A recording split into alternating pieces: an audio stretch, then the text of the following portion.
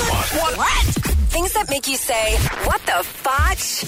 On Power 96.5. The NYPD is looking for a woman who ate $170 worth of wings at Buffalo Wild Wings before taking off without paying.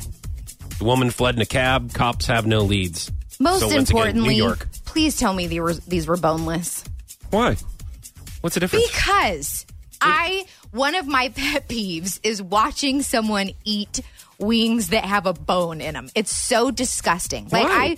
Because they suck the. Well, no. Certain people do that. Not all people eat wings And then like it's that. in I your don't. fingernails. But and it's I on do your know what you mean. The They guys who slurp put the whole drum in there and yes, then go. and then suck the meat out. It's that's disgusting. Yeah, I don't It's do that. So I don't eat my unattractive. wings I think like it's that. disgusting right now watching both of you actually act this out. But either both of you are doing doesn't remind me of eating wings at all, nor does it make it seem appetizing. Right.